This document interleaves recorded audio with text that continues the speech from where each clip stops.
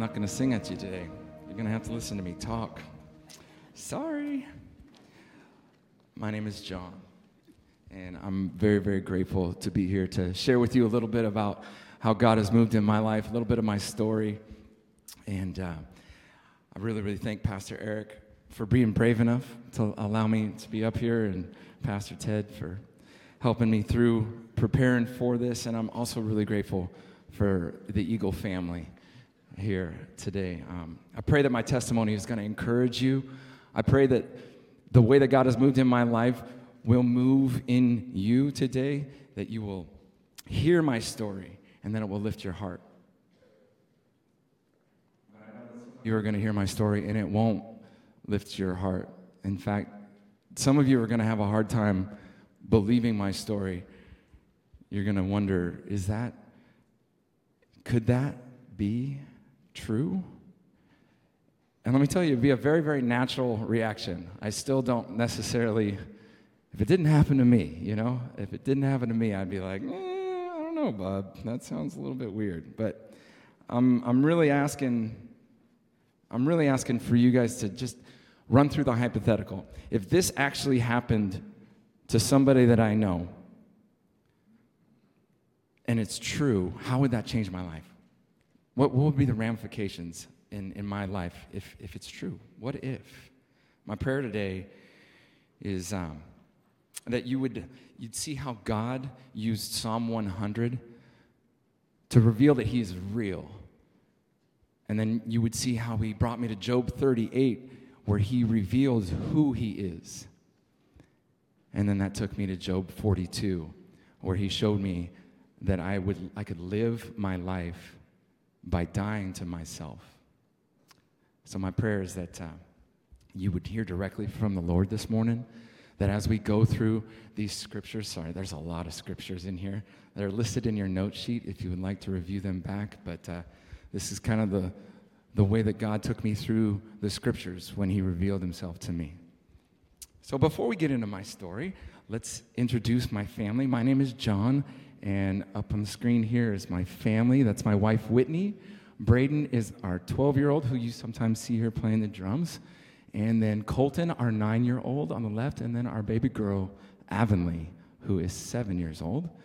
And there, of course, is my little lab, Darla, and our rat terrier, Dasher. So that's the Solomon household. And I don't know how my wife got that perfect little smile picture from Darla there, but she is just that cute all the time.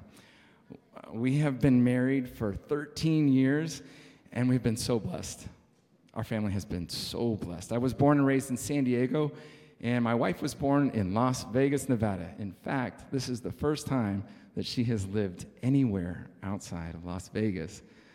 So we met not longer after I was saved, and I thank God all the time that she did not meet me pre-Jesus. Amen? Anybody else out there? I didn't know the Lord until I was 33, and I was as comfortable in my sin as one who didn't even think sin was a real thing anyway. Anybody else understand what that feels like? So I wondered at the hypocrisy of the Christians that I did know. I openly mocked the Bible. It didn't make any sense to me at all. I thought it was intellectually weak, and I guess most of the time I didn't even really pay attention to Christianity. It just wasn't on my radar. We would not have been hanging out unless I worked for you. But God. And now I'm standing here before you to bring the Word of God after being in vocational ministry full-time for 14 years. We can celebrate that. Let's give God a chance to just say, God changed my life 100%, and this is my Damascus Road story. This is how He came in and got a hold of me. So after the events at 9/11, I, like a bunch of people, thought it was a great idea to sign up and join the military. Against my mother's wishes, I didn't tell her till afterwards. She's still upset about that. But I served in the Army and was deployed to Mosul and Baghdad, Iraq in 2005, 2006. as a part of the 172nd Stryker Brigade. What's up, Diablos? Like, my unit was literally the Devils, okay? So this is God's sense of humor.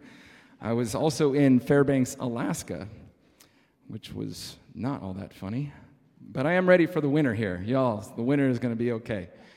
I got out shortly after I got back from Iraq, and I was really planning on moving to Nashville to try to do something in the music business, because I figured if I'd survived getting blown up and shot at, a couple beer bottles and some booze couldn't deter me from trying to live out a dream that I had my entire life, and that was to do something in the music industry. So I just got home in northern Nevada from my second trip out to Nashville, and it was a Wednesday that I returned.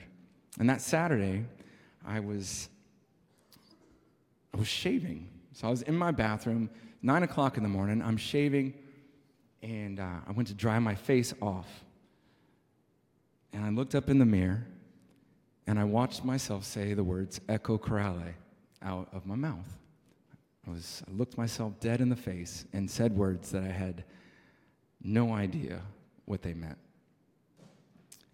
So just like you, I was thinking, well, what the heck does that mean? So I ran down the hallway and sat in front of my computer. And for those of you who can go back in time to 2007, when you typed in Google, it would highlight the words in bold, or embolden the words that were associated to your word search. And at first I thought it was Italian, because it just sounded like it was Italian to me. So I put in ECCOCHORALE, Ecco Corrale. Nothing came up. It was like Echo up here at the top of the screen, and then another Corrale down here at the bottom. So I'm sitting in this chair, rocking back and forth, and I'm going, what in the heck is happening to me? This Ecco Corrale is echoing in my head over and over and over again. And finally it dawns on me as it's echoing in my head that it is, Echo, ECHO. So I type that in. And what comes up is a piece of sheet music written by a guy named Heinrich Schust in 1640-something. So now I'm like, okay, this seems like maybe I'm onto something. So I click on the piece of sheet music, and the title that you see inside is the lyrics, and it's Psalm 100.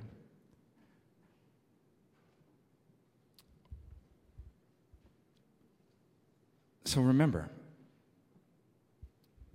I had just gotten back from combat. I'm pursuing some sort of career, doing something around music, and God drops these crazy breadcrumbs in front of me and leads me to Psalm 100. Now, most of us out here were just like me, and they had no idea what Psalm 100 was. I was so unchristian that I didn't even know that I could Google Psalm 100 right there in the computer in front of me. I was like, oh, somebody put the Bible on the internet. That's crazy. So I'm running around my house trying to find a Bible. I find an old King James. It's the proverbial dusty old King James Bible that my mom had probably given me when I was 8. And I'd open the pages that are all trimmed in gold, and I find the Psalms, and here's Psalm 100. It says, make a joyful noise unto the Lord, all ye lands. Serve the Lord with gladness. Come before his presence with singing. Know ye that the Lord, he is God. It is he that hath made us, and not we ourselves. We are his people and the sheep of his pasture.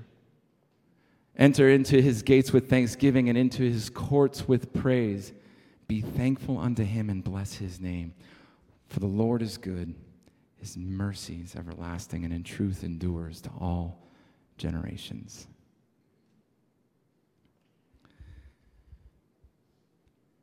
Now, when I was experiencing these words, it wasn't like I was just reading a normal book where the words were coming at me and I was hearing them. They were erupting from within me.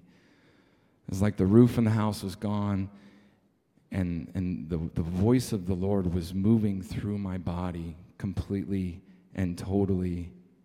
There was nothing else other than these words.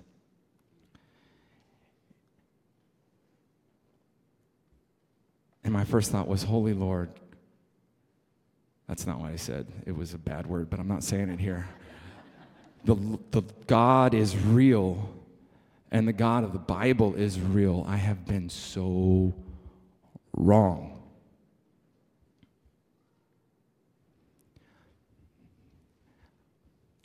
And in that instant, I was seeing all, how your life is flashing before your eyes, and you could see every single place where I had disrespected the Lord, or I'd spit on his name through my actions, or I had mocked him. And I was just so ashamed that I had missed it so bad. And as soon as I got to that place,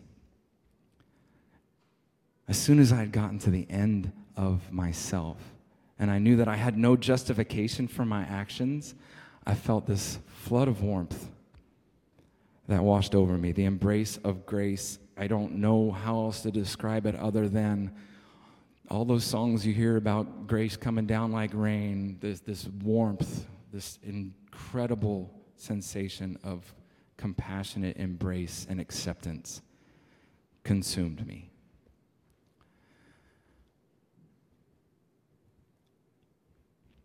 I was gifted with a deep knowledge that I was loved, and then I was chosen. I was honored with the special care that my call represented. It was tailor-made for me. The way he called me was tailor-made for me. I couldn't deny it. I couldn't forget it, and I couldn't think that it was for anybody else. He came for me, and I was forgiven. But I was also bought. I was his. I was the sheep of his pasture. I no longer belonged to myself, nor, this is really important, nor was I alone in my thoughts. It was extremely disconcerting to know that somebody else is aware of every single thought that I had ever had, was currently having, and was going to happen in the future.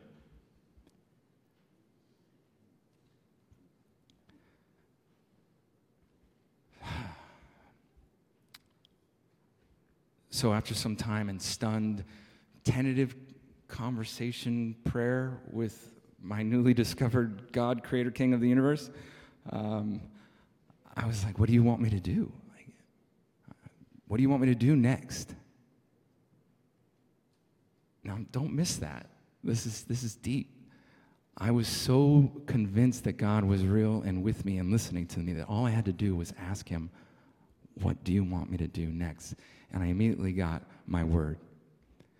And embedded in that 2-word phrase was a whole bunch of information that I got like that. It's like my word, meaning that I have spoken previously and my word is sufficient for you. And if you want to know what to do next in your life, I've already said it.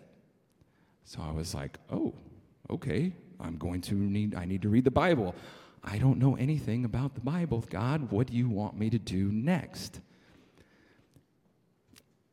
I didn't hear anything. So I did the next thing that occurred to me, which I don't recommend as an expository tool, but I did the Bible roulette thing.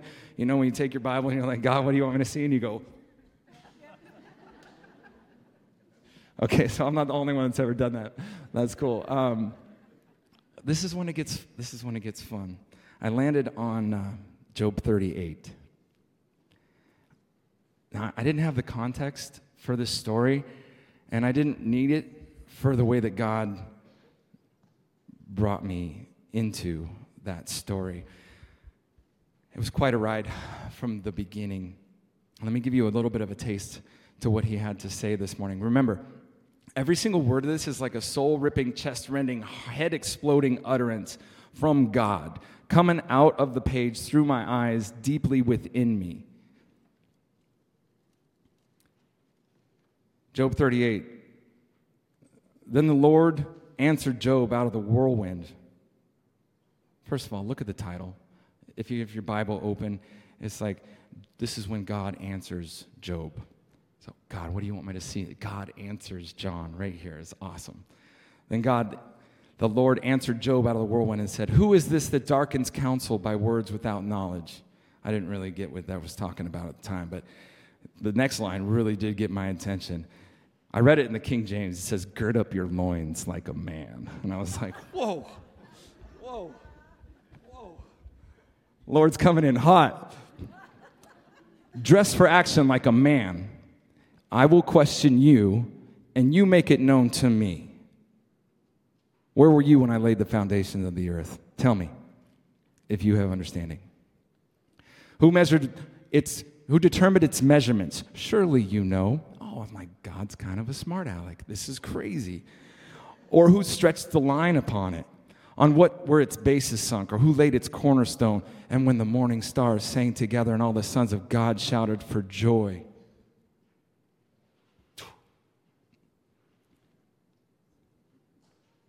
Verse 12, "Have you commanded the morning since your days began and caused the dawn to know its place, that it might take hold of the skirts of the earth and the wicked be shaken out of it?" Verse 16, "Have you entered into the springs of the sea or walked in the recesses of the deep? Have the gates of death been revealed to you, or have you seen the gates of deep darkness? Have you comprehended the expanse of the earth? Declare if you know all this." Can you feel this? This is the Lord God Almighty telling me who He is.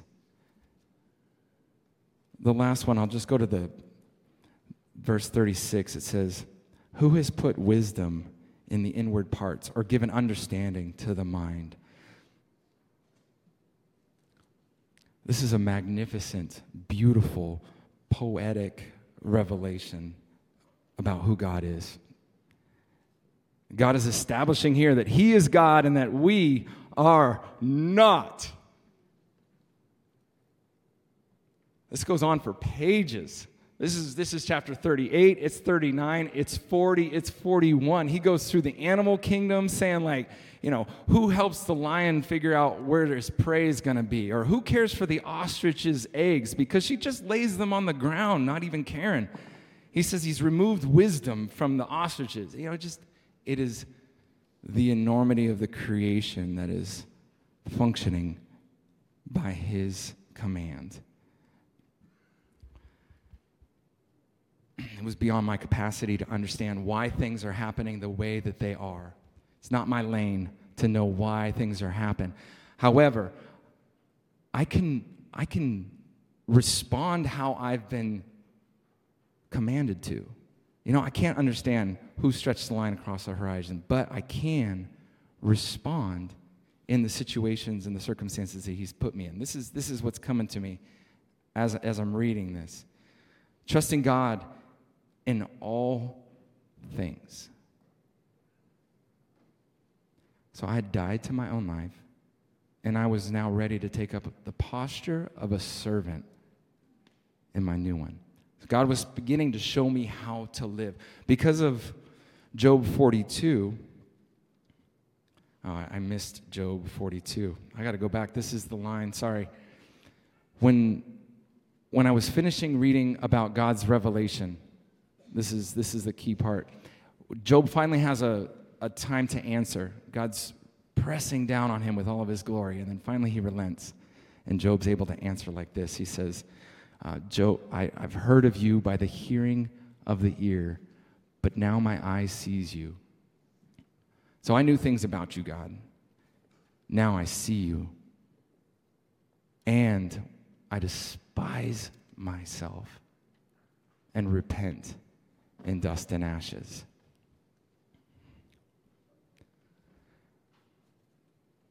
I was at the end of myself, and so was he.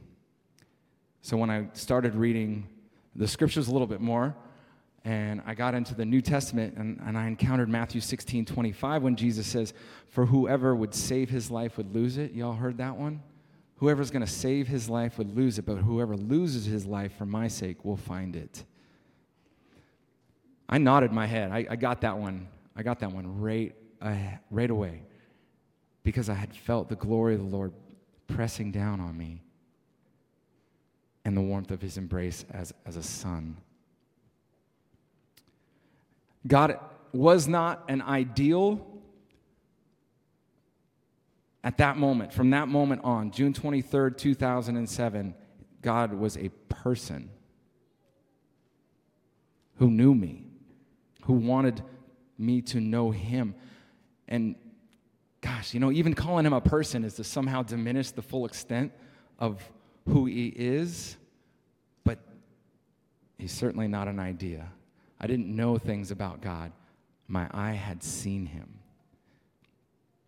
So I started reading the Bible. I wanted more of him.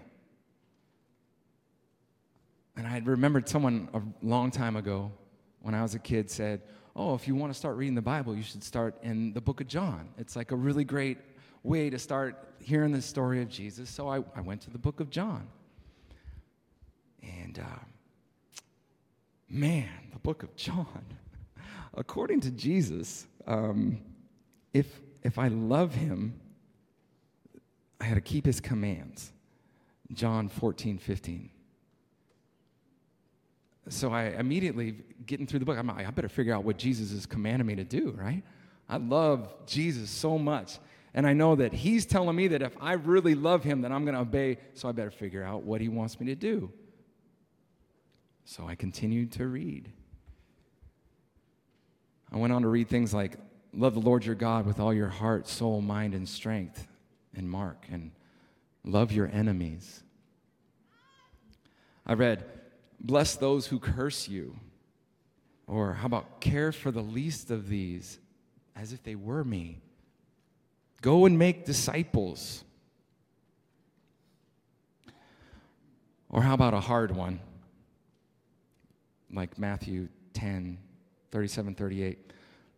Whoever loves father or mother more than me is not worthy of me. Whoever loves son or daughter more than me is not worthy of me. And whoever does not take his cross and follow me is not worthy of me. Whoever finds his life will lose it. And whoever loses his life for my sake will find it. So I wish there was a way to lighten this up right now, because it's tense, right? This is tense, but this was just the way that God revealed himself to me. I had to die to myself in order to figure out how it was that I was supposed to live, based on my understanding that I was a sheep. I was a sheep in his pasture. So I had this incredible problem. And it wasn't a faith problem. You know what I mean? I didn't have a faith problem. I had an obedience problem. And the overwhelming sensation of knowing my thought life, knowing my history, knowing my habits, knowing that was all laid bare to God. He was right there. He knew I had taken him with me everywhere. It was really, really overwhelming. So I would go from this deep shame of, I despise myself and repent. But every time he would pick me back up. And then my repentance, my bowing down before him and saying, God, I've been so wrong, ended up being the entry into his presence. I would become so flooded with the love of Christ in my repentance. And he was redefining what was good to me.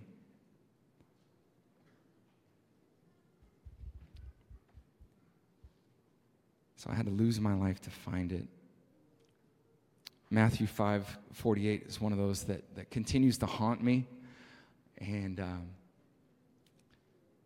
I think it's supposed to, because Jesus says that we're to be perfect as his Father in heaven is perfect. And I guess I've understood that verse in different ways as I've been conformed to his image over these last years. But right now, I think I understand that to mean that we're always going to have sin in our life. There's always going to be something of ourself, of our flesh, that is grasping for the throne of our entire life, our attention, our habits. Something is always going to be there. I've talked to some older Christians who say that, honestly, the pursuit of holiness gets even more difficult sometimes as you get older, because you become more and more aware of just how holy God is and how many times in a day our mind wanders away from his love or his compassion or his wisdom.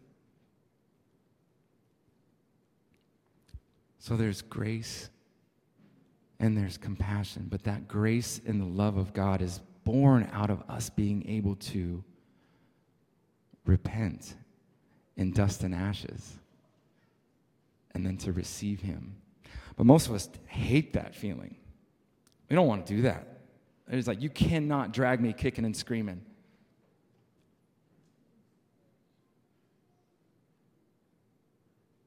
I got so many excuses.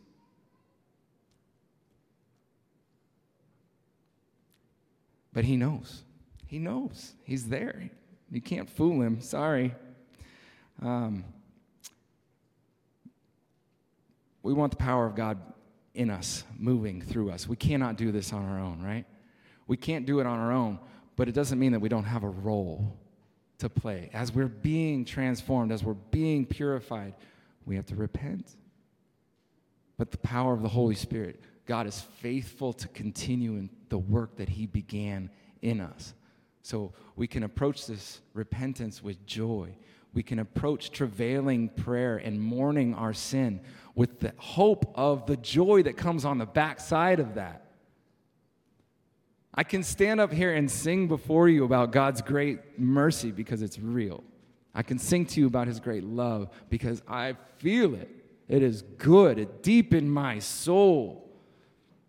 And at no time am I more awake and alive in his love than when I'm real about my own sin and my own inability.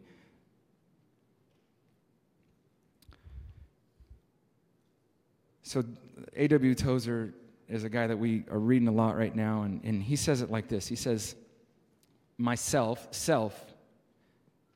is the opaque veil that hides the face of God from us. It can only be removed in spiritual experience, never by mere instruction. So remembering my personal spiritual experiences, like God revealing himself in Psalm 100 and Job 38, is what allows me to continue to set myself down. So Jesus can fill me up with who he is. Let me give you a practical example of something that Whitney and I are having to deal with in this area here. This is a way that God is shaping my desires increasingly towards holiness and away from myself. We've lived here in Whitestown for a whopping 4 months now. Woo, we did it, and we love it here. We love it. We got to hang out with so many cool people just the last 2 days, hanging out in beautiful grass-filled backyards with brick houses and these 100-plus-year-old trees that are just breathtaking. It rained from the afternoon all the way overnight, and it was still raining the next day. Oh, okay, yeah, you're all used to that. Sorry. I haven't seen that much rain, like, I don't even know when. It was awesome. It's beautiful here. I wish I could just take my eyeballs and give them to you, but the desert dweller, man, this place is gorgeous. It's so beautiful. And the people, Midwest nice, you guys are killing it. It's awesome. You're so kind and hospitable. The staff, the elders, everybody has been so gracious in bringing us into the family. It's a beautiful church. You guys are a beautiful group of people.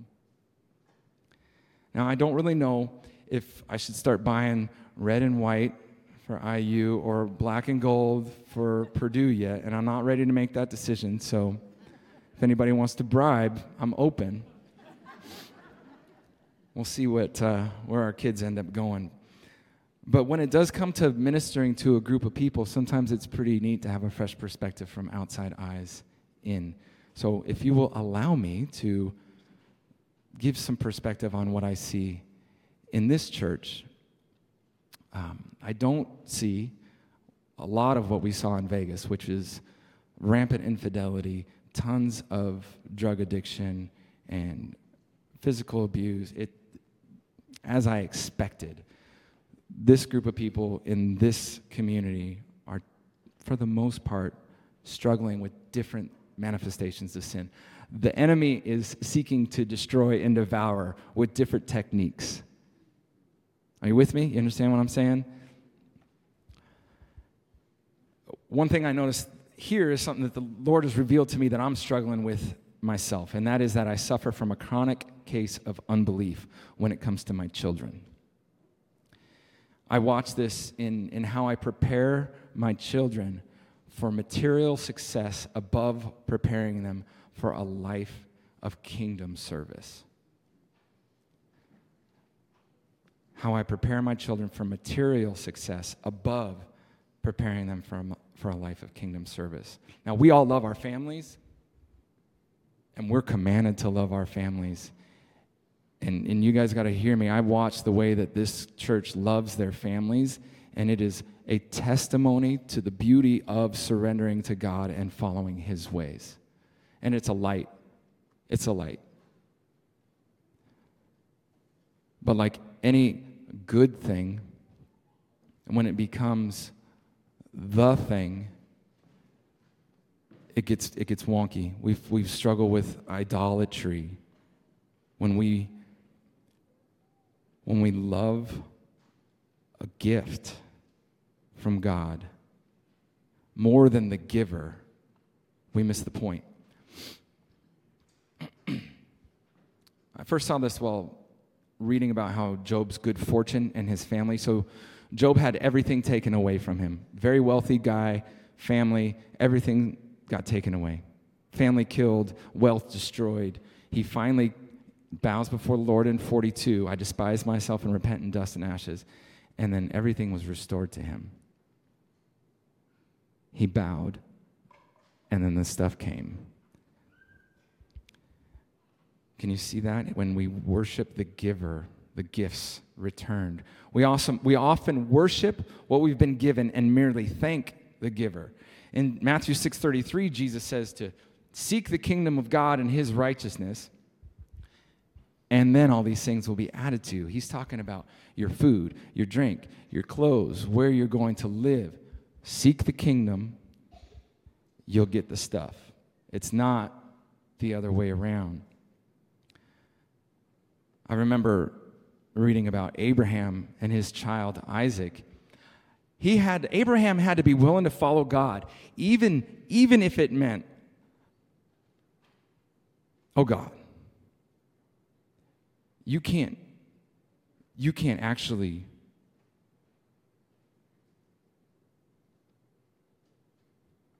want me to stab my son on this altar.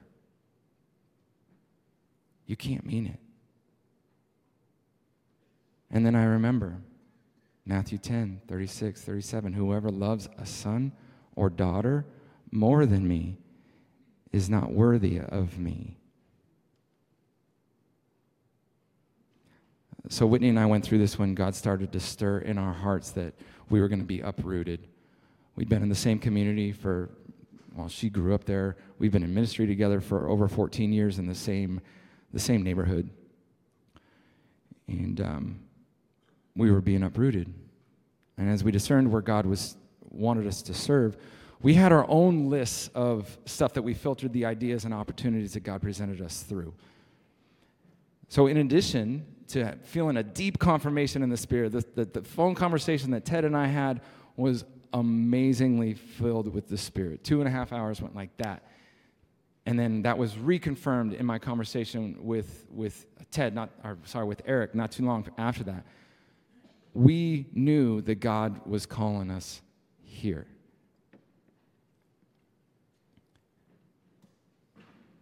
And as soon as that happened, I got to investigating whether or not this was going to be a good place to raise my kids. Is this going to be a good place for my children?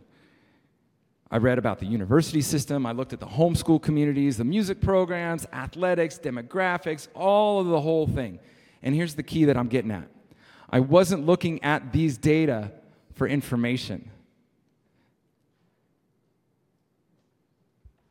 I was evaluating the clear call of God on my life against my personal list. To get it where I'm going here, it's like, if God had called me into Nicaragua or El Salvador, in a place where the odds of my children being kidnapped and held for ransom are slightly higher, I'm pretty sure I wouldn't have gone. Because that's not on my list.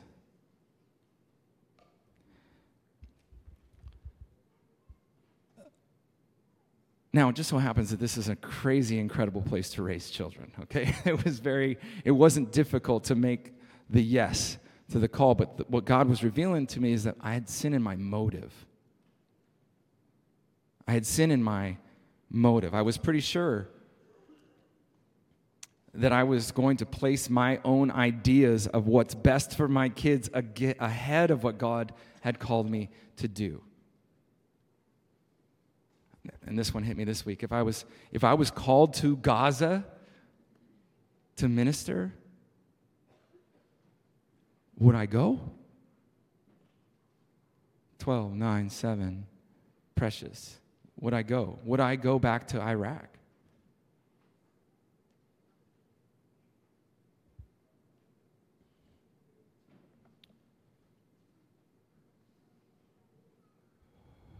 I can hear God telling me here, dress for action like a man, and I will question you, and you make it known to me. Tell me if you have understanding. Where were you when I formed your children in your wife's womb? Who determined the color of their eyes, their tone of speech, or the slope of their noses?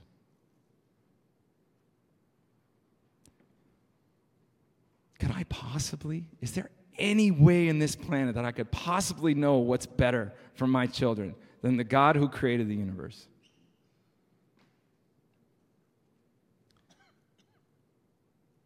For most of us, the decisions that we are weighing is not about whether or not we're going to enter a foreign mission field or go to the Gaza Strip.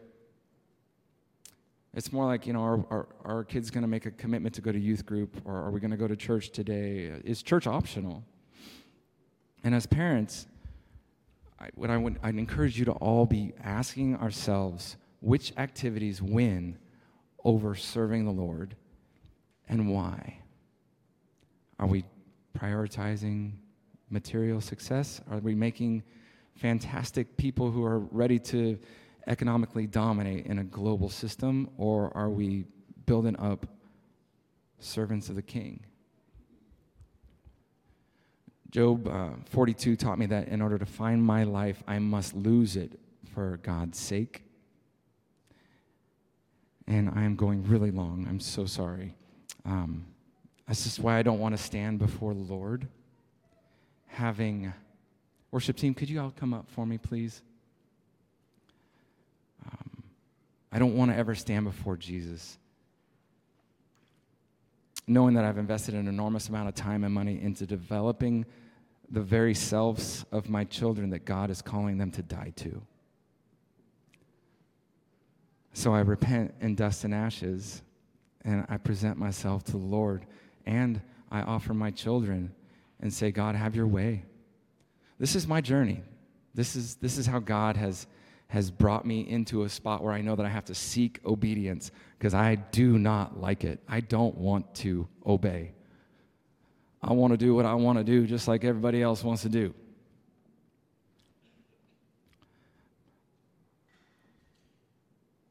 But God wants to bless us with his very presence. He wants us to experience his love, and he's made a way for us to do that by the death, burial, and resurrection of our Lord Jesus Christ. This is how we receive it, by confessing that, Jesus, you are God, you are Lord, and I recognize that you died for my sins and you've risen again. This is the greatest treasure that we can ever pass on to our kids. This is the favor of the Lord, the knowledge of Jesus. So if you're feeling like Job right now, if you're at the end of yourself and you're ready to turn away from your own ways and receive Christ as your Lord and Savior, tell him right now, say, Lord, you are God, and I am not, Lord. I want to be a sheep in your pasture. I recognize that it's you that made us and not me. Lord God, I know that you are good. And I despise myself and repent in dust and ashes right here in this moment, Lord. Because you are great and good, and your truth endures to all generations. Amen.